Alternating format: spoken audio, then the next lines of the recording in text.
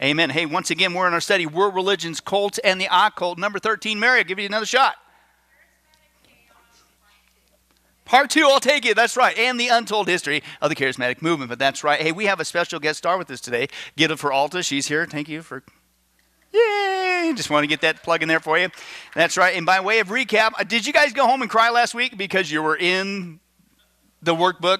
That's right. Can you believe that? Or did you have a hard time driving home with all those hand cramps? We filled in like 4 blanks, man, in one study. It was amazing. That's right. But hey, by way of recap, what are we doing in part 2? Because part 2 of our study, the first half is dealing with the aberrant behavior, beliefs, and we're going to get into more of that again, unfortunately. But the second part is this tagline, the untold history of the charismatic movement. Because the premise is this. The reason why it's so weird and strange and obtuse, this behavior, is because it's supposed to be this latest, last days movement of the Spirit of God. And they want to use Joel chapter 2 as a primary text, which has nothing to do with the church, by the way, we already dealt with. But we've been seeing that ain't true. Throughout history, are you kidding me? After the death of the last apostle, the Apostle John, we have Montanism, and basically you got 1,900 years of this behavior. How could you say this is the latest thing in the last day? Excuse me, nothing new under the sun, okay? But their big milestone event, they said, was the Azusa Street Revival. Now, I'll give you that from there, it began to spread, not only across America, okay? It's nothing new, it's been going on for a long time, but it began to spread across America and, frankly, around the world officially, if you will. But then, after it spread, it began to what? Split. Man, we ain't even begin to see how many times this thing has split. Now, is it a surprise you split when you get off of this? How do you be like-minded as Christians? The scripture actually tells us to be like-minded. How can we be like-minded when some of you guys probably ate chicken today? It's impossible. You'll never be like-minded with Pastor Billy. He think beef's thought all day, right, Chris? Yeah, that's right. Praise God. That's right. That's a good intern. But anyway, that's... You know that's true. No, but seriously, but how do you get like-minded? We're all different backgrounds, pedigrees, beliefs. No, because you're like-minded because we all agree on this. We're all getting our source of truth right here from the Bible. And guess what? You can be like-minded. Because God doesn't speak with a forked tongue, right? He means what he says, and he says what he means. It's very clear. He wants us to know his truth. But when you get off of this, no wonder there's so many different factions and splits. And because the charismatic movement does not base their belief on this, as we've been seeing, guess what? Man, they split. And they split all over the place. Now, the first split we're dealing with, hence our workbook, is oneness Pentecostalism, is what we began the journey last time. Now, again, by way of a little bit of a recap, oneness Pentecostalism, probably the most famous one, if you will, is this guy, T.D. Jakes, okay? And if he truly believes what oneness Pentecostal believes, they add to the cross of Christ. We're going to get into this tonight. They not only mess up the Trinity, but they add to the cross of Christ that you need to be baptized and you need to speak in tongues in order to be saved. Is that the gospel? So if that's truly what this guy, and that's his roots, that's his background. Remember how wishy-washy he was on stuff, including homosexuality, right? But if that's what he believes, guess what? This guy's going out there, New York bestsellers times list, millions of people follow this guy, and they're being led straight to hell. That's serious stuff. Right? As we saw, my theory is this. Why do these people keep getting the airtime? Why do these people, the world love them? They get on the New York bestsellers list, and they get on Fox News, and they get on CNN, and all these other... Why are they celebrating? Why is he on Oprah Kenobi? Right? Well, I got a theory that goes like this. If you're the enemy and you want to deceive people, especially people in the church, then who are you going to promote and make sure they got the money and the doors open for them? False teachers, right? So again, you think, well, it has to be God's blessing. Look at them. They've got 30,000 people go to their church services. They got not necessarily from God. Just something to think about. Just something to think about. So he's probably the biggest one. Now, why did they get it wrong? Because, again, they follow the 5 signs of a cult. How do you know you're going to get involved in a cult, or you're going that direction, or you're already in one? There's 5 things that cults always do, okay? And you see this in the charismatic movement, and certainly with oneness Pentecostalism. The first one is their source of authority, what we just saw. Now, they'll sit there and say, oh, no way, man, we believe the Bible is the Word of God. Well, that's great. Praise God. I'm glad for that. The problem is you don't practice it. You don't go to this as your sole primary. Sola scriptura. What's sola mean? Alone. Bible alone. Scriptura. Bible. Bible alone. That's it. If I want truth, where do I go? Right here. Is that what they do? No. They say this, but they really say, God told me to tell you. I had a vision. I had a dream. And this, no. I know what it really says. Only me. I'm a prophet of God. God's given me a special new word for today. Excuse me?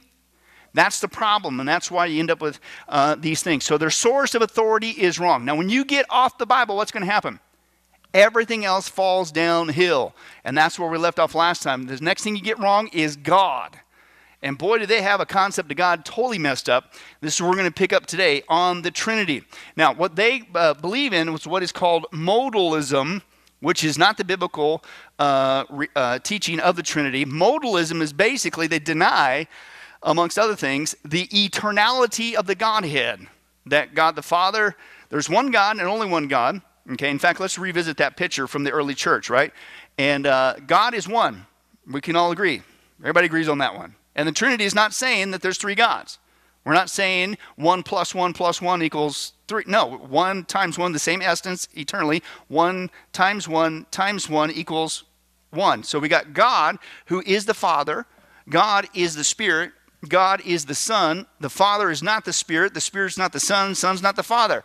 Now, the thing is, that's the eternal nature. Modalism would say, nope, God the Father is just in this mode at this time.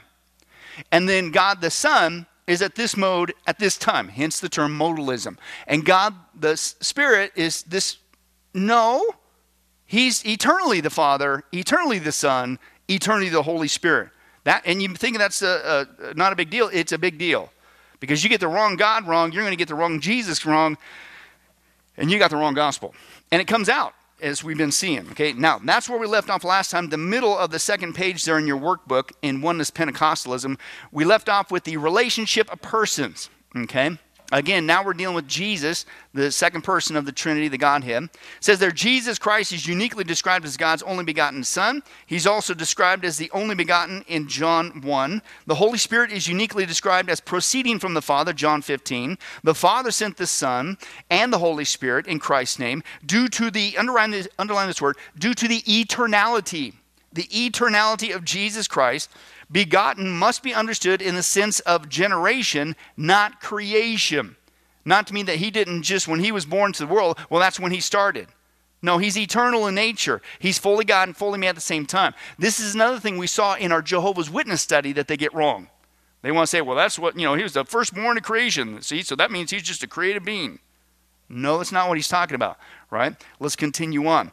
He goes on to say, from this we can deduce that the Father begat the Son, and the Holy Spirit proceeded from the Father. Now, pay attention. The difference between begat and proceed, it's a fine point. Probably a better word to use is this, so you don't get confused about the Trinity and how it all works. Okay, the more common word sent is perhaps the safest place to focus on the relationship with the members of the Trinity. Because you and I look at the word begotten, well, that's a beginning point in time. It's not at all what the Scripture's teaching. Okay, when it comes to the eternality of the Father, the Son, the Holy Spirit. Okay, now, continue on. There is clearly an initiating role of God the Father has in the Trinity. The Father sent the Son with authority, and he also sent the Holy Spirit. The Son clearly has the initiating role with the Spirit, and the Son will send the Holy Spirit. The relationship within the Trinity never describes the Father. Listen, here's your first blank. Get ready to cry. But, Leanne, you're back. How you doing? No way. So I felt like a reverse rapture. I didn't even see you. Just all of a sudden you appeared like an angel of the Lord. Anyway, but your first blank is this. The relationship within the Trinity never describes the Father in a subordinate, right? Subordinate, okay, role, right? Why wouldn't the Bible describe God like that? Because he's equally, the Trinity is equally eternal, equally powerful, equally God. One of them's not lesser than the other. They're all God, all eternal, all equally. Okay, so the Father is in some subordinate role and never describes the Holy Spirit in an initiating role. While there is a function of order within the Trinity, this does not lead us to conclude that there is a subordinate nature. The Father, Son, and Holy Spirit are, underline this, equal in nature as God. Right? Your brain starting to fry yet? You getting your thinking caps on? Just a little bit deeper tonight. But we need to deal with this because this is important. You can't get the Trinity wrong, okay, or you're going to mess things up. Okay, and that's what, unfortunately, Oneness Pentecostalism does. The nature of God's immutability. Let's say that. Now, isn't that the big word for today? What's that mean? I don't know. Okay, that God doesn't change. Why doesn't he change? Because, hello, he's God and he's eternal. Okay, he doesn't change. The immutability of God, as he says there, leads us to believe with historical Christianity that the order of the relationship with the Trinity is eternal. Okay, as we saw last week, the scripture says Jesus is what? The same yesterday, today, and forever. Okay, eternal. Now, the final paragraph there on that page, as there is a functional order within the roles of the Trinity, there's also an order of emphasis that the Father, Son, and the Holy Spirit serving in relation to creation. For example, in salvation, we find the Father in the role of electing, the Son in the role of redeeming, and the Holy Spirit in the role of regenerating. Okay? So there's different roles within the Trinity, but that doesn't mean that one's lesser or subordinate than the other one, and it certainly doesn't mean that one popped on the scene later than the other. No, they're all God, all eternal, just as much God, just as powerful. That's the Trinity. Now, we ended on this last week, but I want to make sure before we continue on that we understand the biblical teaching of the Trinity. So we're going to watch this video again. Let's take a look. What is the Trinity? Many skeptics seem to misunderstand this important doctrine of Christianity as a pagan idea or a modalist idea, but a brief explanation of the Trinity will explain that neither of these are correct. The core doctrine of the Trinity can be said in 3 sentences. There is one God, God is 3 persons, each person is fully God. This differs from a modalist understanding, which would say there is only one God who reveals himself in 3 different forms or persons, whereas the Trinity says there are 3 coexisting eternal persons who exist as one God. The Trinity also differs from a pagan grouping of gods who say there are 3 different gods who are simply one in purpose but are fully separate, whereas the persons of the Trinity are not different gods but one God. Most of those who misunderstand the Trinity tend to classify the Trinity as one of these, but they are both incorrect. The Trinity is not one God revealing himself as different forms, and the Trinity is not 3 different gods. The Trinity is one God who is 3 persons, and each person is fully God. The first person of the Trinity is the Father. He is the source of the Godhead and all things. He is transcendent, uncaused, and beyond mere existence. He simply is. The second person of the Trinity is the Son, who is the Word of the Father. He is eternally begotten of the Father, uncreated, begotten, not made. His source is in the Father, and humans can approach the Father through the Son. The third person of the Trinity is the Holy Spirit, who is neither begotten nor created. He eternally proceeds from the Father. He is the active agent of God in the world and the guide of the church. His source is in the Father as well, yet he has always existed. It is important to mention that the members interact with one another and the world. The Father sent the Holy Spirit like a dove onto the Son at his baptism. The Son sent the Holy Spirit at Pentecost. The Father created the world through the Son and the Holy Spirit. So there is present interaction within the Trinity. Now, while the Father is the ultimate source, the Son and the Holy Spirit are not less in power or divinity. They are all eternal and all fully divine. They all coexist as one God, yet as separate persons of one undivided essence. They are eternally loving and love one another in perfect harmony. So there is no disagreement or division within the Trinity, because they share only one nature. A good but not perfect analogy has been likened to the sun. There is the star, the heat, and the rays. As long as the star has existed, it has been generating rays, and heat has proceeded from it. Likewise, as long as the Father has existed, he has been pouring out his being into the Son, and the Spirit has been proceeding from him. So it is important to understand what the Trinity is. So again, there is one God. God is 3 persons. Each person is fully God. Got it? Okay, good. Want to make sure. Top of the next page, the Trinity conclusion. Right? Because God is uniquely 3 persons in one being, there's no analogies that can completely communicate the Trinity. Although I think the one we just saw was a pretty good one. We've also seen the other classic one, again, with the water. If you leave it alone, it's a liquid. If you freeze it, it's a solid. If it's you heat it up, it becomes a vapor. But which one's not water? Right? Right. But still within that, best of analogies are always going to break down. But it's not surprising. Continue on. Because the concept of the 3 persons dwelling in one divine being is unfamiliar to mankind, it is difficult to communicate. The difficulty of man's understanding, though, does not negate the importance of the Trinity. God is complex, and what more important undertaking exists than to focus our attention on God's being? Right? As we saw, I'm not surprised if there's certain things that, if you will, to use the vernacular, fries my brain cells about God. Right? We can come up, I think, God's given us a brain to come up with some analogies to help us to understand it. But at the same time, even the best of all analogies are going to, you keep pushing them so far, they're going to fall apart, so to speak. So it doesn't mean you just get pessimistic and you stop trying, I just never know, whatever. But again, because we saw last week, if I could understand the infinite, everything about God, every little nook and cranny, everything completely, perfectly, 100%, okay, then that would make God no bigger than what? Than my finite brain. My brain would have to be infinite in order to understand completely the infinite. So that's illogical. Okay? And again, it's not meaning you get less pessimistic. I'll just never understand because I have a finite brain. No, God gives us plenty of ways to understand it, right? And so but certain things, okay, one God, three, okay. But again, the same thing with the deity of Jesus Christ. And Jesus Christ, period. He's fully God and fully man all at the same time. How do you explain that? I don't know, but that's what the Scriptures teaches. It's called a divine mystery in theological terms, right?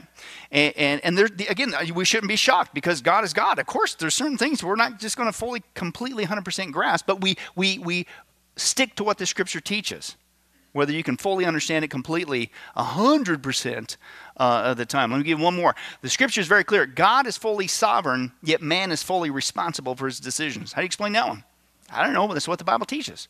Right? You can give some analogies. And the challenge is when you start getting slanted on one versus the other. You got to keep them both going at the same time. Same thing with the deity of Jesus Christ. If you just focus on the deity, you're going to have a tendency to deny his humanity. If you focus just on his humanity, then you're going to start denying his deity. You got to keep them both going at the same time. Same thing with the Trinity, right? You got 3 tracks on that one, right? You focus just on the Father, then you're going to get, you see what I'm saying? It's all 3 at the same time. Okay, but let's continue on. The practical importance of the doctrine of Trinity is that it requires us to pay equal attention and give equal, is your next blank there, equal honor to all 3 persons of the Trinity. Right. All right, so that's the Trinity. That's the first thing they get wrong. Why did they get it wrong? Because their source of authority is wrong. They say it's the Bible, but that's not true, unfortunately. The second thing they got wrong is God. Well, it spills downhill. Guess what you get wrong next? You get Jesus wrong. Boy, do they ever get Jesus wrong. Watch this one. Oneness Pentecostals agree with historical biblical Christianity that Jesus was born of a virgin. Stop right there. Why is the virgin birth something that we really desperately need to hold to? And why is the Bible emphatic about it? If Jesus was born a natural birth, what would he have been born with? A sin nature. If Jesus was born with a sin nature, could he ever have been the sinless sacrifice? No, so he has to be born of a virgin of the Holy Spirit so that he doesn't come out with a sin nature. Okay, that's not that's just a doctrine. And the same thing with the charismatic community. Again, unfortunately, what do they say? They downplay doctrine. I don't need doctrine. That's for those religious fuddy-duddies. I'm moving in the Spirit of God. No, you need doctrine. Because you get the wrong God, you get the wrong Jesus, you don't even understand the importance of, and if you want to downplay something as profound as the virgin birth, it's going to mess things up. Okay? So you got to stick with what the Scripture. But again, they don't stick with the Scripture. But they do believe at least that. Born of a virgin. So that's good. Praise God. And then he has 2 natures. That's great. However, watch this. They not only deny the doctrine of the Trinity, we saw that, and they believe that Jesus, listen, they believe Jesus is God the Father. Woo! Woo! What did we just see? They're eternally distinct, but still one. There's eternally God the Father, eternally God the Son, and eternally God the Spirit. But they believe that Jesus is the God the Father, that Jesus is the Holy Spirit. Why? Because they're hung up on this. It's like a Jehovah's Witness warmed over part 2. Remember that one? You can only use Jehovah. Remember that one? From the Jehovah's Witness, they were like hung up on, what? Well, this is kind of the same thing. It's got to be Jesus. Jesus only, right? And that's another term that people will call these folks. It's Jesus only, because you can only be baptized in Jesus only. We'll get to that hopefully in a second, okay? But they're hung up on that. So again, if they got this idea, this preconceived idea that it's Jesus only, then they're going to mess up the Godhead, and they're going to mess up Jesus, who's the second person of the Godhead. And they actually say that Jesus is the Father, Jesus is the Holy Spirit, and that the name of God is just Jesus. Really? Well, let's just start with the Old Testament. How many times, I'm not going to rehash the giant study we did on Jehovah's Witnesses, but how many times did we see God's different names just in the Old Testament? There's a ton of them, right? So not only the Jehovah's Witnesses got it wrong, but you're saying it's only Jesus? Man, in fact, let's just do a little quick, recap of just some of the names of God in the Old Testament. But we're going to put it to worship music. How's that? For getting creative tonight. Let's take a look.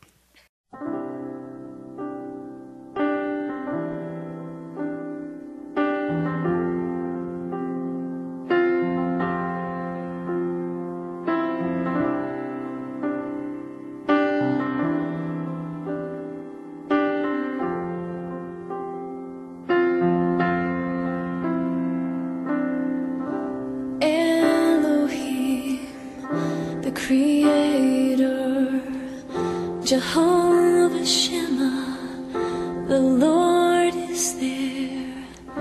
My Master Adonai, and Elion, the God Most High. Yahweh, you are the Lord, Jehovah Ra, my shepherd. Megadishkem sanctifies you, the Lord our righteousness, Jehovah Sidkenu. Worthy is your name,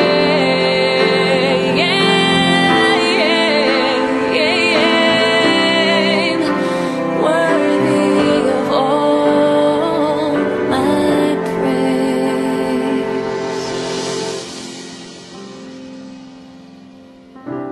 El Roy, the God who sees, you are my banner, Jehovah Nissi, the all-sufficient one, El Shaddai, Jehovah Jireh, you will provide. Rapha, the Lord who heals, Shalom, you are my peace. The Lord of hosts, Jehovah Sabaoth, El Olam, the everlasting God. Worthy is your name,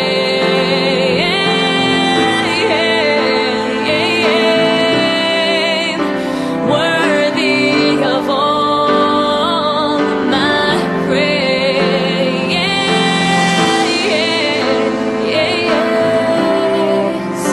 Worthy is your name,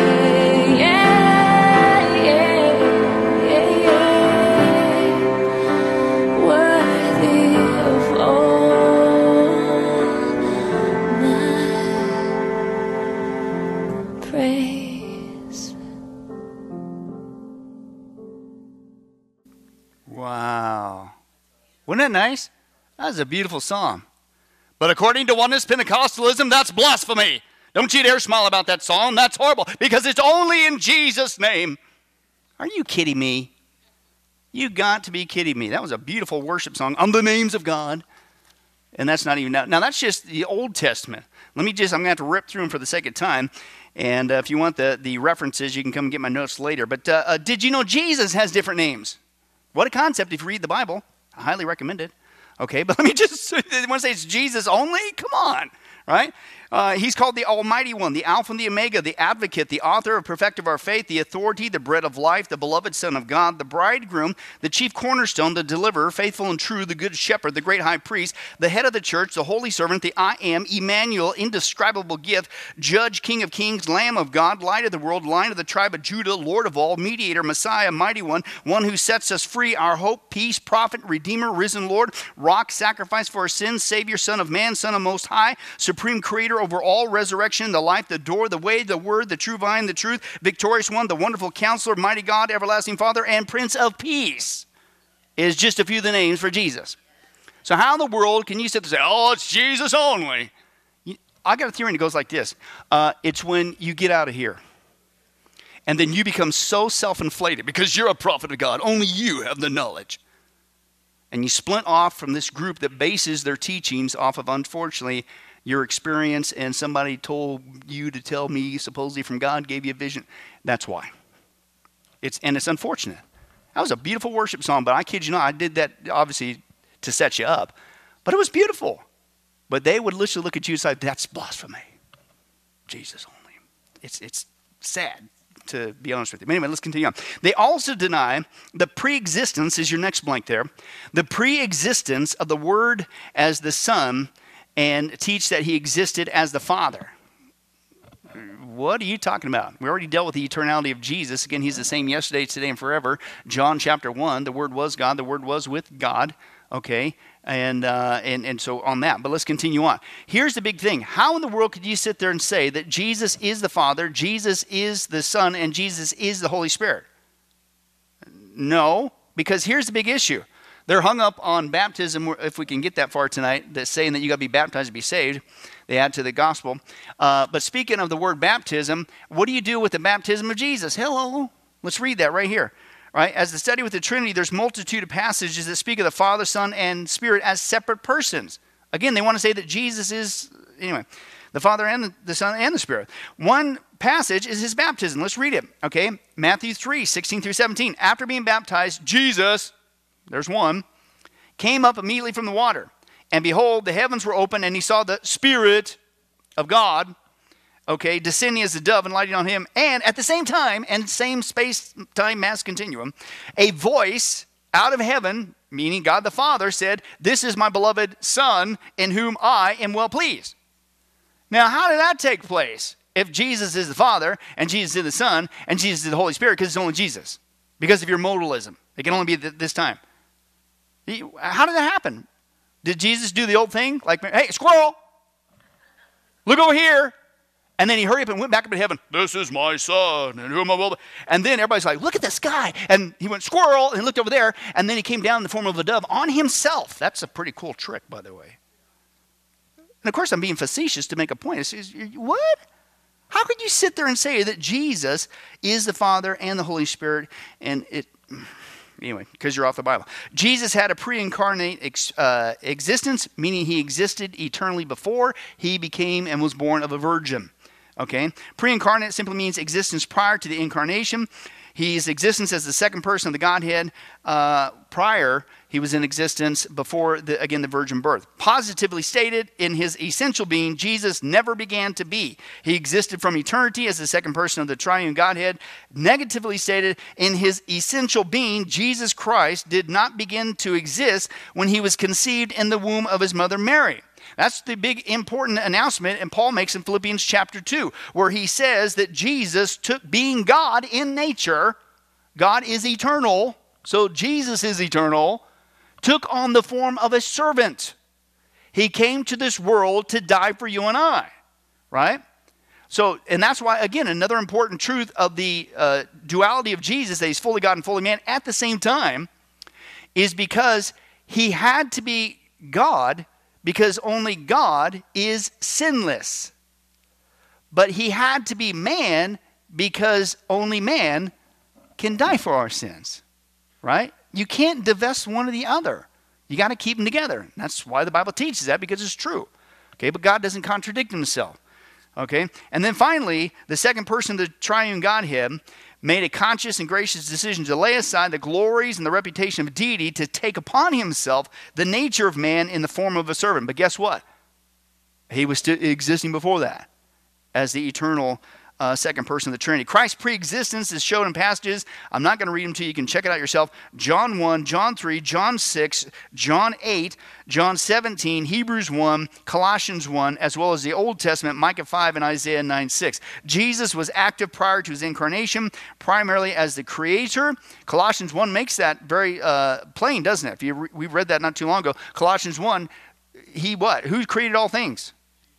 Jesus. All things came from him, by him, for him, through him. Right? Very clear. But also the term, most of the times when you see in the Old Testament the phrase angel of the Lord, most theologians would say that you're dealing with a pre-incarnate appearance of Christ prior to the virgin birth. Okay. Now, so you get God wrong, right? Because you got your source of authority wrong. You got Jesus wrong. Guess what they get wrong next? And again, these are not just, that's just, you're just trying to bring division. No. You want to be like-minded, stick with the Bible, right? But I'm just giving you the 5 signs of a cult, right? And again, we saw this before. Even this is the definition, even secular definition. How do you know somebody's getting involved in the cult, right? Well, they're going to get source of authority wrong, God wrong, certainly the Trinity, Jesus, and they get man wrong. Shocker. Okay, they get man wrong. Now listen to this. Oneness Pentecostals are Arminian in soteriology. That's a couple big words here you're not going to find on the back of a granola bar or the pancake mix cereal box, if you actually read that. What? Soteriology, soterios, salvation, study of salvation. So that's what that means, right? Arminians, we saw before, juxtaposed against Calvinism, okay? And basically the Arminian camp, after Jacobus Arminius, basically in a nutshell, Arminianism people believe basically it's all on man's shoulders, salvation, that you could lose your salvation, and that is a thread that goes through the charismatic movement as we saw before. And that's not true, right? Our salvation is complete in Christ, and it's not on our shoulders, it's on him on the cross. Amen, praise God. But Arminianism kind of leans more towards man and the lack of security in salvation. But they believe that man inherited, is your next blank there, inherited weakness from Adam, and although is far from perfect righteousness, is still free to do spiritual good. Really?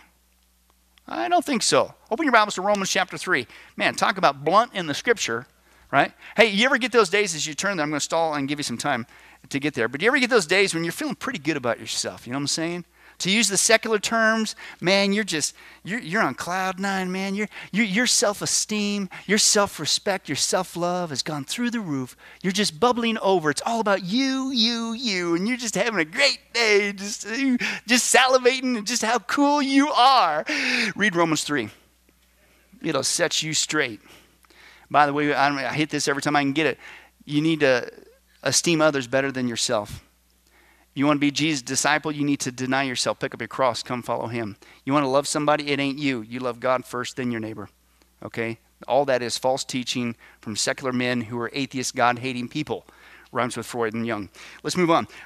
Romans chapter 3 and verse 10 says this, as it is written, there's how many righteous? Arminianism, one is Pentecostalism, no one. I love this, not even one, in case you were wondering, in case you doubted. Not even one, Chris, okay? There is no one who understands God and no one who seeks God. Well, I know some guy, he was a really good guy. Well, this is the point, right? Even the guy that supposedly seeks God, God's saying, I see the heart. He's not doing it for pure motives. Pure, righteous, completely righteous, not 1 ounce tainted with sin motives. He knows the heart, the thoughts, and the intents are motives. Right? And so, well, but he was a great guy. He served and he gave a lot of money. He built a thing. And yeah, really, then why'd you have to put a plaque with his name on it? Right? Where's the pure motive? Why does it, he got upset because he didn't get the kudos he deserved? So don't give me this baloney that there's somebody righteous out there. So Paul's saying, are you kidding me? There's no one. And how many times does he use an absolute statement? No one means no one. Right? He said all, how many is all? That's an absolute. Have turned away. They together become worthless. There is no one who does good. What did they just say? They believe that man can do spiritual good. What's God say? We're just quoting Bible. No one. No one who does good is tainted. Not even one. Their throats are open graves. Their tongues practice deceit. The poison of vipers is on their lips. Their mouths are full of cursing and bitterness. Their feet are swift to shed blood. Ruin and misery mark their ways. And the way of peace they do not know. Why? Because there is no fear of God before their eyes. Wow. Right? And again, you're sitting there going, man, that sounds pretty hopeless. I mean, we're doomed straight to hell. I mean, how can we ever? You're right. And that's when you keep reading. You get to chapter 6 when it says, but the gift of God is eternal life through Christ Jesus our Lord. That's when it starts going, and then he gets to Romans chapter 8, and he says, there is no condemnation, no, not one. In the Greek, it literally means not even a teeny weeny, tiny tinsy bit. There's absolutely not even a spot of condemnation for those who are in Christ Jesus. Right? Wonderful news. But he lays the case, there is nobody. You can't do any amount of spiritual good. You can't earn favor with God. It's impossible. No one is righteous. God sees your heart. You might fool other people, but you can't fool God. But this is another thing they get wrong about just even the basic nature of man. The biblical response, sin can be defined as anything contrary to the character of God, either by commission or omission, transgressing God's word, lawlessness or rebellion, missing the mark of perfect righteousness. And see, that's the game that people play, isn't it? Well, I'm not as bad as Hitler. I didn't rob a bank like that one guy did. Didn't you watch that D.B. Cooper guy? They still don't even know where he's at. He robbed a bank. I didn't. I've never done that. And of course, when you make that point, you have to talk like that, right? So that's I don't know.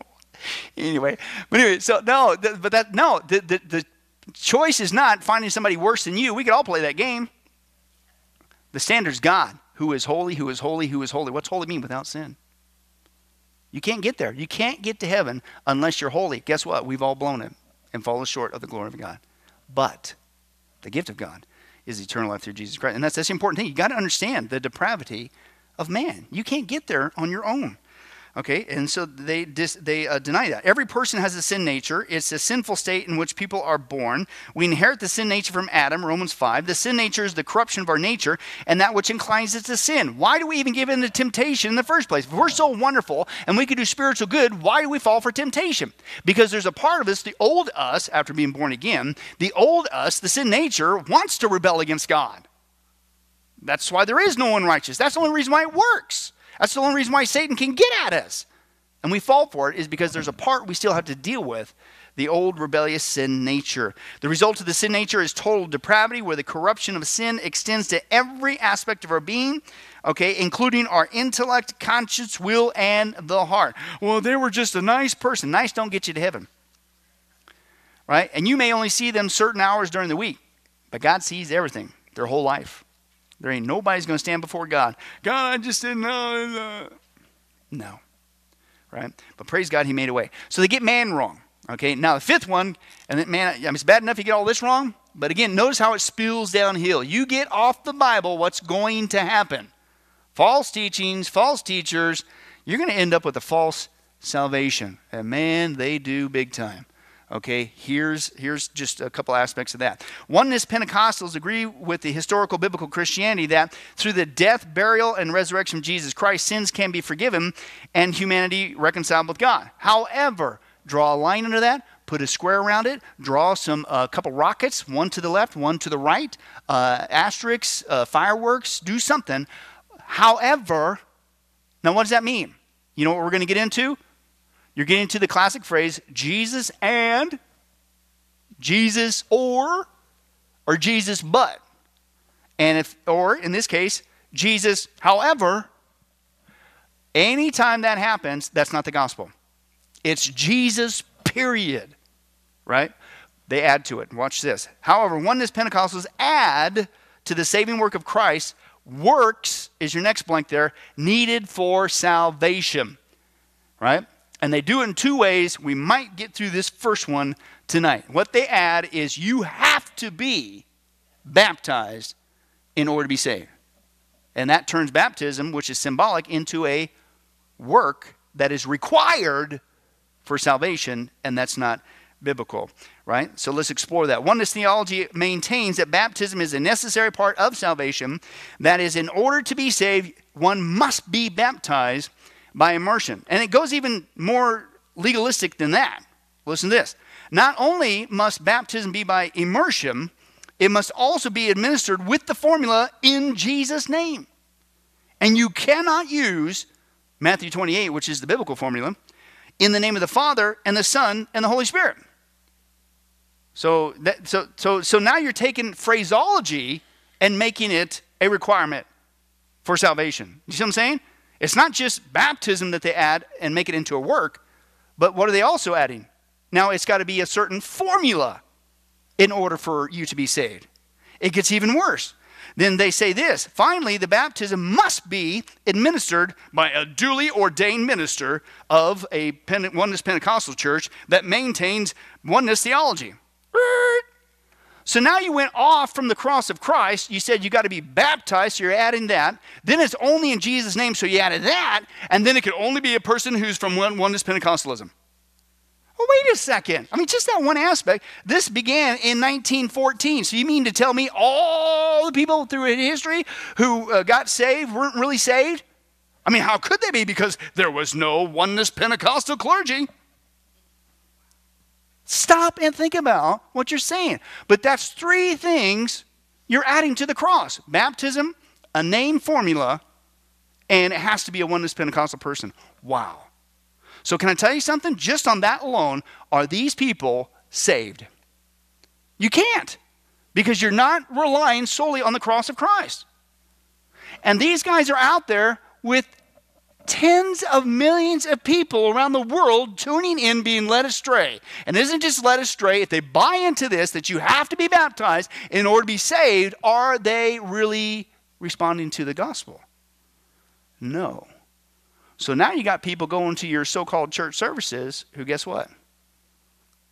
Your last breath here will be your first breath in eternal torment in hell. Now that's serious stuff. And that's why you can, we'll take the hits. Pile it on. Oh, you guys are mean. You're divisive. Why can't you talk about, why are you always going to call out names and pick on people? I ain't pick on nobody. We're supposed to call out names. How many times have we dealt with that before? Paul called Philetus, Hymenaeus, Alexander. John called out Diotrephes and Jesus, the Pharisees, in Matthew 23. In public, by the way. And they're still in the Bible. For 2,000 years, they've been called out. But somehow we can't? No, because here's the issue. Okay, I'll give it if you want to wear robes and we don't wear robes. I'll get it if you want to sit in chairs and we sit in pews. I'll give you all that. But this is eternity here. And if you get the wrong gospel and the wrong Jesus, we're the most hateful people if we keep our mouths shut and don't warn people. That's why we deal with it. That's why we're having our study. Now, they would say, oh, but see, you just don't understand. Isn't that the phrase? You just don't understand. Because the Bible teaches that you have to be baptized to be saved. And once again, shocker, guess what they do?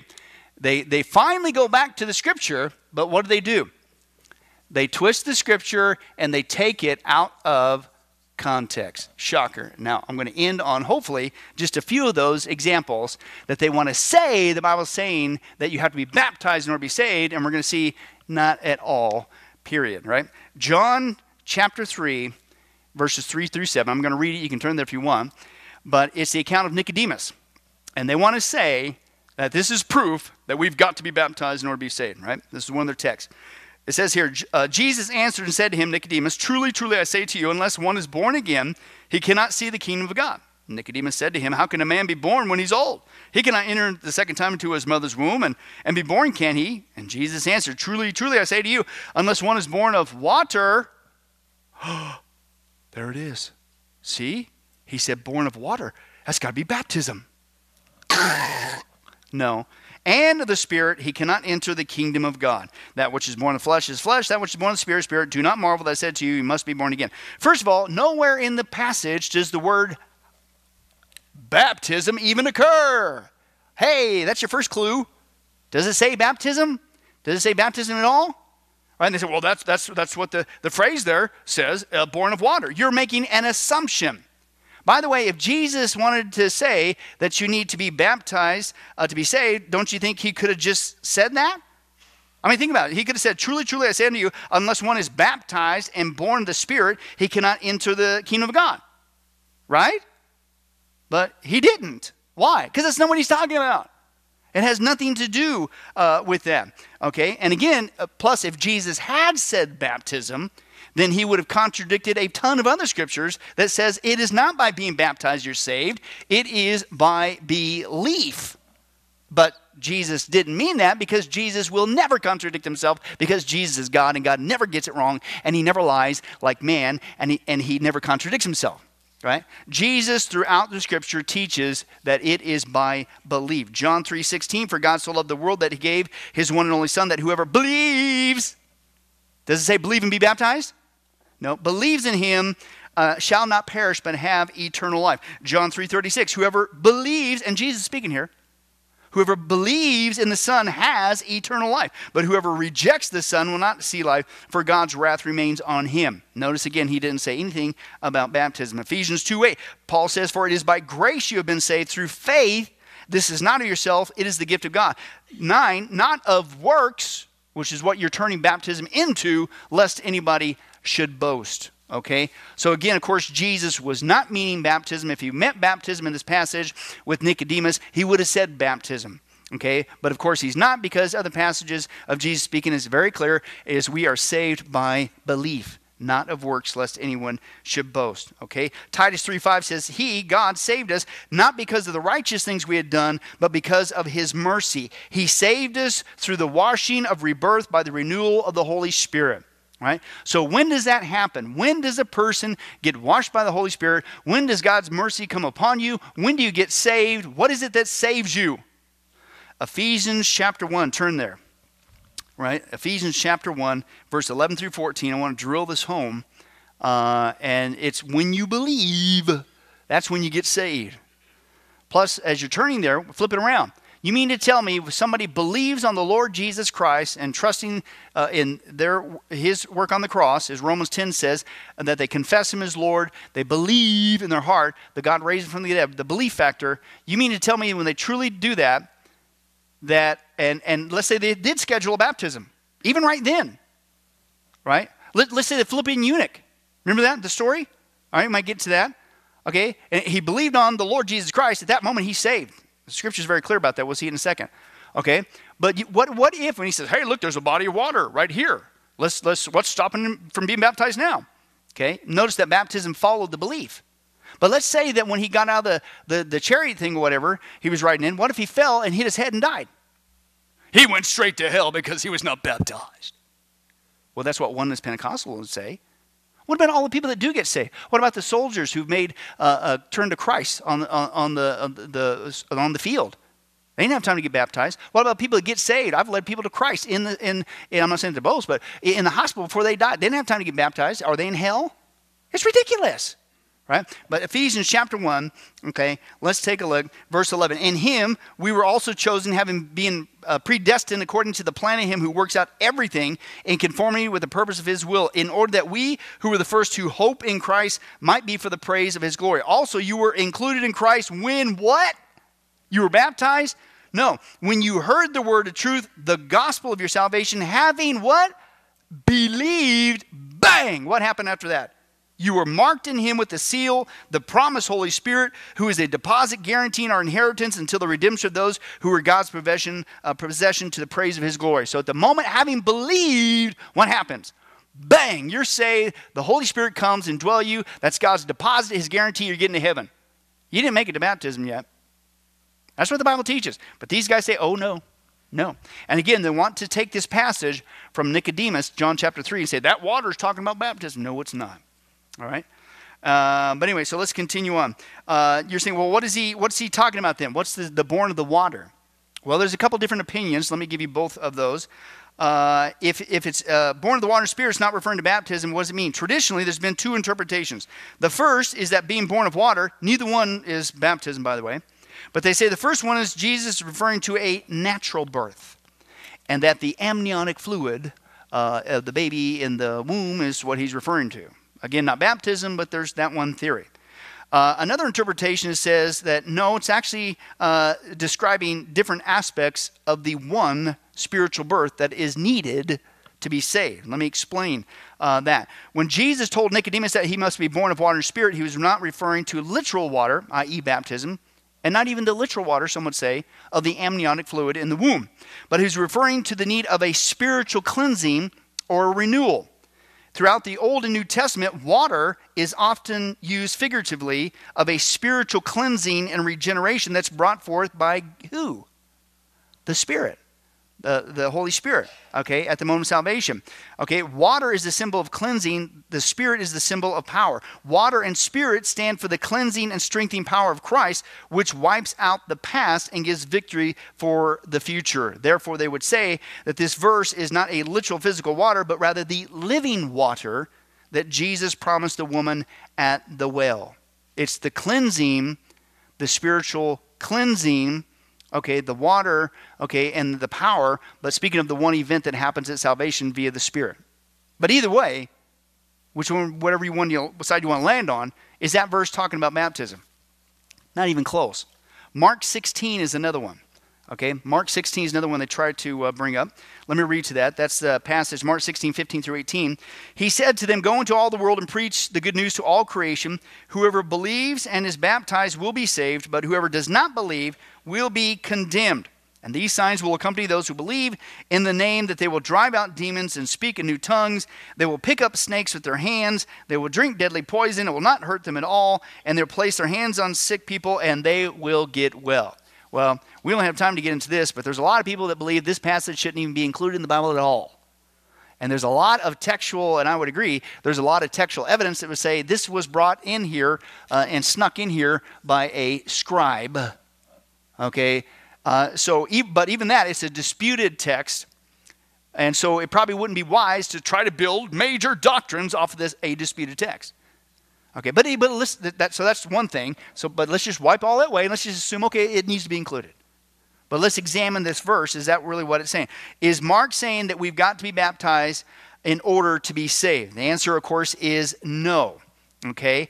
What the verse actually, if you slow down and read it with common sense, it actually says that it is belief that is required for salvation. Okay? Now, the verse is composed of two statements, right? He who believes and is baptized will be saved. Part 2, he who does not believe will be condemned. In order for this verse to teach that baptism is necessary for salvation, you would have to throw in a third statement, which is not there. You would have to say, he who believes and is not baptized is not condemned. But it doesn't say that. Or you would have to say, he who is not baptized will be condemned. But of course, again, this is not there. Mark 16:16, to teach baptism is necessary for salvation, it's a common mistake. And let me give you a big theological word. You guys ready for this? Man, you're getting, this won't even be on the back of a biscuit box. I warn you. It's called negative inference fallacy. Let's say that. Negative inference fallacy. Chris, what'd you learn tonight at the study? I learned about negative inference and fallacy. Wow, I've got to go to that church. Anyway, here's what it is. Let me define. If a statement is true, here's what that means. We cannot assume that all negations or opposites of that statement are also true. And this is where they mess this up, right? For example, let me give you a couple of analogies. The statement, a dog with brown spots is an animal. That's true. However, the negative, if a dog does not have brown spots, is not an animal, that would be what? False. Because you can't assume that the negative of something is always going to be true. Okay? In the same way, he who believes and is baptized will be saved. That's true. However, the statement, he who believes but is not baptized will not be saved, that's not true. You're trying to flip it around, the opposite, and make it a true. And that's what they do. Now, let me give you another one. Whoever believes, let's get specific, not with the dog, with the text here, believes. Whoever believes and lives in Kansas will be saved. But those that do not believe are condemned. Now, that statement is strictly true. Kansans who believe in Jesus will be saved. However, to say that only those believers who live in Kansas are saved is illogical and a false assumption. That's not what it's saying. You're trying to flip around the negative and assume that's true. That's not true. Okay? The statement does not say a believer must live in Kansas in order to go to heaven. And the same way, Mark 16 does not say the believer must be baptized. The verse states a fact about baptized believers, they will be saved. But it says exactly nothing about believers who have not been baptized. There may have been believers who do not dwell in Kansas, yet they're still saved. And there may be believers who have not been baptized, yet they too are still saved. The one specific condition required for salvation is stated, though, in the second part. Don't just pull out the first part, read the second part as well. Whoever does not believe is what? Okay, then you'll be condemned. In essence, Jesus is giving both the positive and condition of belief, whoever believes will be saved, and the negative position of unbelief, whoever does not believe will be saved. Okay? Therefore, we can say with absolute certainty what is required for salvation. Belief, belief. Period. All he's doing is making a statement about something that follows salvation, i.e. baptism, that he reiterates twice is based on belief. Right? If he wanted to say again that it was baptism, okay, then the second part, again, bare bones, should have said, and whoever does not believe and is not baptized is condemned. But it doesn't say that. Again, so they're flipping it around there as well. Oh, by the way, the Bible is clear that we're saved by faith alone. Abraham was saved by faith. We're saved by faith. Throughout the Bible, in every dispensation, people have been saved without being baptized. Every believer in the Old Testament, Abraham, Jacob, David, Solomon was saved. They weren't baptized. The thief on the cross was not baptized. Cornelius was saved before he got baptized. Baptism is a testimony of our faith and a public declaration that we believe in the Lord Jesus Christ. Scriptures tell us that we have eternal life the moment we believe, and belief always comes before baptism. Baptism does not save us any more than walking down an aisle or saying a prayer saves us. We are saved at the moment we believe. And that's why I wanted you to go to just even the one text in Ephesians 1. Having believed, bang, what happened? You got saved, the Holy Spirit's in you, that's the deposit guarantee. You didn't make it to a baptism. You didn't get to do one work. You didn't get to do nothing. Why? Because it's not based on nothing you can do. You receive on what Christ has already done. Let me give you one more, Galatians 3. Galatians 3. Now, what's ironic about this is Galatians all about Paul rebuking the Galatian Christians trying to add something to the work of Christ. And yet these people want to go to Galatians and say, hey, you got to add baptism. It's crazy. But anyway, Galatians 3:27 says this, for all you who are baptized into Christ have clothed yourself with Christ. Well, there it is. It says right there, you got to be baptized, right? Meaning they take it as water baptism in order to be saved. Is that what that verse is saying? No. First of all, contextually, again, Paul is rebuking the Galatians for mixing God's grace with works of the law, including circumcision, as a requirement needed to be saved, which is exactly what these people do. They add baptism as a requirement in order to be saved. Okay? And Paul reiterates that it's over and over again. It's by faith in Christ, faith in Christ, faith in Christ. Okay? What saves us is not baptism. Okay? Baptism, again, is something that follows belief or faith. Now, secondly, the scripture there says, for all you who are baptized into Christ have clothed yourself with Christ. Is there any reason from the context in this passage to assume that you're speaking of literal water baptism that has to be completely, fully by immersion, that has to be in Jesus' name only, that can only be done by a oneness Pentecostal? No! It has nothing to do with that. And the baptism, of course, that is being speaken of is not the literal water baptism. We already read it in Ephesians chapter 1, right? It's the what? The spiritual baptism that you were baptized. What's the word baptized mean? It's baptizo. Baptizo in the Greek, and it means to be immersed into. It was used of like a ship. When a ship sank, it was completely underwater. It was baptizoed, completely immersed. Right? When do we get placed into Jesus Christ? When we are baptized into Christ.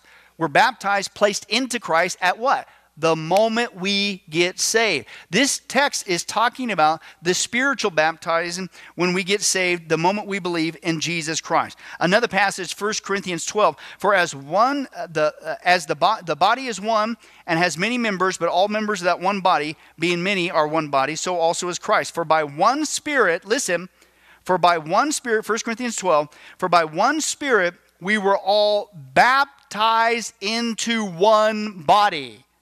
Whether Jews or Greeks, whether slave or free, and have all been made to drink of one Spirit. So right there, again, not counting Ephesians 1, by one Spirit we were baptized into the body. When were we placed into the body of Christ? The church is the body of Christ. At salvation, and it's talking about that event of being placed in Christ is a what? A spiritual baptism. When you're, got it? That's what Paul's talking about here in there when he says there in the text. For you are all baptized into Christ, okay, having clothed yourself with Christ. When did that happen? At salvation. It's the spiritual baptism he's talking about. Right? This is not water baptism. And again, you're ignoring the whole context, which is extremely ironic. Galatians is a fantastic book. All the books of the Bible are good. That's right, Chris. They're all good. But Galatians is really good, especially when you get people who are legalistic and who want to add to the cross of Christ and create a false gospel. Because that's what he was saying. He even uses very strong words. He says, he who has bewitched you. Galatians, you started out by means of the Spirit, and then you're wanting to go back to the law, which was the works of man. Who's bewitched you? Actually, in the Greek, it'll really mess up your self-esteem. You see, basically, you stupid, foolish Galatians. That's a good vernacular. He used strong words because he was warned, don't you do it. Don't listen to these Judaizers. What were the Judaizers? The Jewish people say, oh yeah, it's Jesus, but you got to keep the circumcision, the Old Testament laws. You got to keep those, festivals. You got to wear these special clothing, do all this stuff. And that even goes on today. And Paul would say, don't be stupid and foolish. You started out by means of the Spirit. You were placed in Christ spiritually. It's a work of the Spirit that saves you. It happens at the moment you believe, period. No work can add to it, right? And what's ironic is they try to use this classic book as an example to do the exact opposite of what Paul was warning about. It's just crazy, right?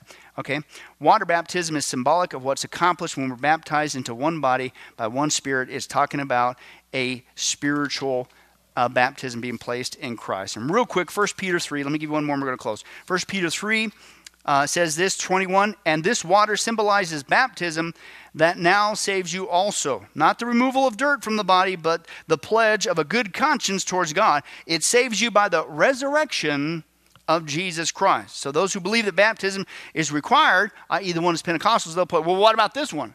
What about this one? And they say it's a proof text. That it says baptism, which now saves you. See, you got to be baptized to be saved. Again, slow down, take a deep breath, and stop twisting the scripture, right?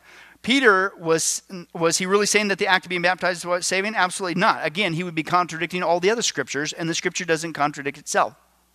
Otherwise, it wouldn't be from God, right? Now, we don't have to guess at what Peter is talking about here because he defines it in the phrase there. He says that the phrase there, not the removal of dirt from the flesh, right? But an appeal to God for a good conscience. Peter is connecting baptism with salvation, but it's not the act of being baptized that he's referring to, not the removal of dirt from the flesh. Why? Because being immersed in water does nothing but wash away dirt, right? What Peter's referring to is what baptism represents, that which saves us. What saves us? An appeal to God for a good conscience through the resurrection of Jesus Christ. That's what you're appealing to, not to a physical baptism. It's not at all what he's talking about there at all. Peter is simply connecting baptism with belief. It's not the getting wet part that saves us. It's the appeal to God for a clean conscience. How do you get a clean conscience before God? It ain't nothing you could do. No one's righteous, no, not one. We're all wicked, cut off, headed straight to hell. So how do we get a good conscience? How do we have peace with God? Romans chapter 5, through Jesus Christ. When does that get applied to us? Bang, at the moment we believe and we're spiritually baptized, placed into Christ. Okay? That's what saves us. The appeal to God always comes first. In other words, first the belief, then we're baptized to publicly identify with making that proclamation of a belief. Right? That's it.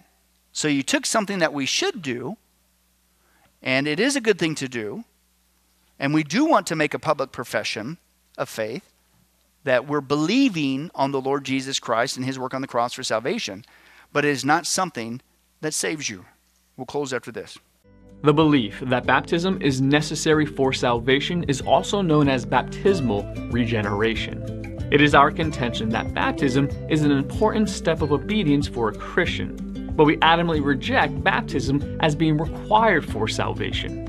We strongly believe that each and every Christian should be water baptized by immersion. Baptism illustrates a believer's identification with Christ's death, burial, and resurrection. Romans chapter 6, verses 3 through 4 declares, "Or don't you know that all of us who were baptized into Christ Jesus were baptized into his death? We were therefore buried with him through baptism into death, in order that, just as Christ was raised from the dead through the glory of the Father, we too may live a new life." The action of being immersed in water illustrates dying and being buried with Christ. The action of coming out of the water pictures Christ's resurrection. Requiring anything in addition to faith in Jesus Christ for salvation is a works-based salvation. To add anything to the gospel is to say that Jesus' death on the cross was not sufficient to purchase our salvation. To say that baptism is necessary for salvation is to say we must add our own good works and obedience to Christ's death in order to make it sufficient for salvation. Jesus' death alone paid for our sin. Jesus' payment for our sins is appropriated to our account by faith alone. See Ephesians chapter 2, verses 8 through 9. Therefore, baptism is an important step of obedience after salvation, but cannot be a requirement for salvation. Yes, there are some verses that seem to indicate baptism as a requirement for salvation. However, since the Bible so clearly tells us that salvation is received by faith alone, See John chapter 3:16, Ephesians chapter 2 verses 8 through 9, and Titus chapter 3 verse 5. There must be a different interpretation of those verses. Scripture does not contradict Scripture. In Bible times, a person who converted from one religion to another was often baptized to identify conversion. Baptism was a means of making a decision public. Those who refused to be baptized were saying they did not truly believe. So, in the minds of the apostles and early disciples, the idea of an unbaptized believer was unheard of. When a person claimed to believe in Christ, yet was ashamed to proclaim his faith in public, it indicated that he did not have true faith. If baptism is necessary for salvation, why would Paul have said, "I am thankful that I did not baptize any of you except Crispus and Gaius" in 1 Corinthians chapter 1 verse 14? Why would he have said, "For Christ did not send me to baptize, but to preach the gospel, not with words of human wisdom, lest the cross of Christ be emptied of its power" in 1 Corinthians chapter 1 verse 17? Granted, in these passages, Paul is arguing against the divisions that plagued the Corinthian church. However, how could Paul possibly say, "I am thankful that I did not baptize," or "For Christ did not send me to baptize," if baptism were necessary for salvation? If baptism is necessary for salvation, Paul would literally be saying, "I am thankful that you were not saved," and "For Christ did not send me to save." That would be an unbelievably ridiculous statement for Paul to make. Further, when Paul gives a detailed outline of what he considers the gospel in 1 Corinthians chapter 15 verses 1 through 8, why does he neglect to mention baptism? If baptism is a requirement for salvation, how could any presentation of the gospel lack a mention of baptism? Baptism is not necessary for salvation. Baptism does not save from sin, but from a bad conscience. In 1 Peter chapter 3 verse 21, Peter clearly taught that baptism was not a ceremonial act of physical purification, but the pledge of a good conscience toward God. Baptism is the symbol of what has already occurred in the heart and life of one who has trusted Christ as Savior. Romans chapter 6 verses 3 through 5. Baptism is an important step of obedience that every Christian should take, but baptism cannot be a requirement for salvation. To make it such is an attack on the sufficiency of the death and resurrection of Jesus Christ. And if you do that, what do you end up with? A false gospel. Well, that's just too bad. Those crazy kids, they ended up with a false gospel. No, you get a false gospel, you go straight to hell. That's why we got to fight for this. And I don't mean that in literal sense. That's why we have to hold fast to the Scripture. Okay? And unfortunately, Oneness Pentecostal, that's what they believe. One guy says this in closing: if you believe in baptismal regeneration, which again, that you have to be baptized in order to be saved, you would do well to prayerfully consider whom or what you are really putting your trust in. Is your faith in the physical act of being, i.e. baptized, or the finished work of Christ on the cross? Whom or what are you trusting for salvation? Is it the shadow, baptism, or the substance, Jesus Christ? Our faith must rest in Christ alone. So if these people are adding to the cross, and they are, this is serious stuff. But unfortunately, we're going to see, Lord willing, next time, if we're still alive and still here. Okay, they're going to add even more to the cross of Christ. And if you can believe it, but it kind of fits the charismatic theme, doesn't it? They're going to say, on top of all that, I don't even want to use the phrase, I'll just call it what it is. You got to speak in gibberish. And if you don't speak in gibberish, you're going straight to hell. You got to be kidding me. Well, Lord willing, we'll get to that next time. Let's pray. Well, hi, this is Billy Crone of Get a Life Ministries, and I hope you were blessed with this study. But in closing, let me ask you one final question. If you were to die today, are you sure that you go to heaven and not hell? Before you answer that, let me share a couple things that the Bible says. Did you know that the Bible says that God is holy and that we are not? And the wages of our sin or unholiness is death? In other words, we deserve to die and go straight to hell and be separated from God for all eternity. This is the great cosmic dilemma. God, who is holy and we are not, how can we have a relationship with Him? The two will never mix. Now, to make matters worse, we don't even want to admit this, even though God already knows He's God. And so God, out of love, gave us something called the Ten Commandments. The Ten Commandments were not something to just memorize or stick on your wall to give the appearance of being a religious person. The Ten Commandments were God's divine x-ray, if you will, into our heart and soul to reveal this truth that we need to admit. And that is this, that God is holy and that we are not. We are disqualified for heaven. So let's take a look at that divine x-ray that God's trying to get us to realize. The Ten Commandments, the ninth one says, you shall not bear false witness. That's lying, okay? How many guys have ever told a lie? Raise your hand, okay? Well, if you didn't raise your hand, you just did. You just told a lie because we've all done that. Well, that makes us a liar. Another Ten Commandment says that you shall not steal. Don't ever take anything without permission. How many of you guys have ever done that? Well, you guys already said you're a bunch of liars. All of our hands should have went up on that one if we're being honest. God already knows. Folks, we've all taken something. We've stolen something, right? That makes us a thief. Another Ten Commandments says that you shall not use the Lord's name in vain. He's not just holy, even His name is holy. Hey folks, let's be honest. If you can believe it, even the name of Jesus Christ has been turned into a common cuss word. Well, the Bible says that's a sin of blasphemy. Now we're a blasphemer. The Bible says you shall not commit adultery. And Jesus said, here's His standard. Even if you look at another person with lust in your eye, you committed adultery in your heart. Wow, so now we're an adulterer. The Bible says you shall not murder. And you might think, well, hey, at least I haven't done that one. Really? Again, the Bible says that the sin of hatred, wishing somebody was dead, okay, that's the same thing. It's akin to the sin of murder. It's just you pulled the trigger in your heart, but God sees the heart. Hey, folks, that's just 5 out of 10. How are you doing? You still think you're going to get to heaven on your own? You still think that you're qualified, that you're holy like God, and you could bridge the gap and have a relationship with Him forever? I don't think so. I mean, what did we just see? You're going to stand before God, and so am I. We all are. And we're going to have to give an account for who we are. Hey, God, let me in.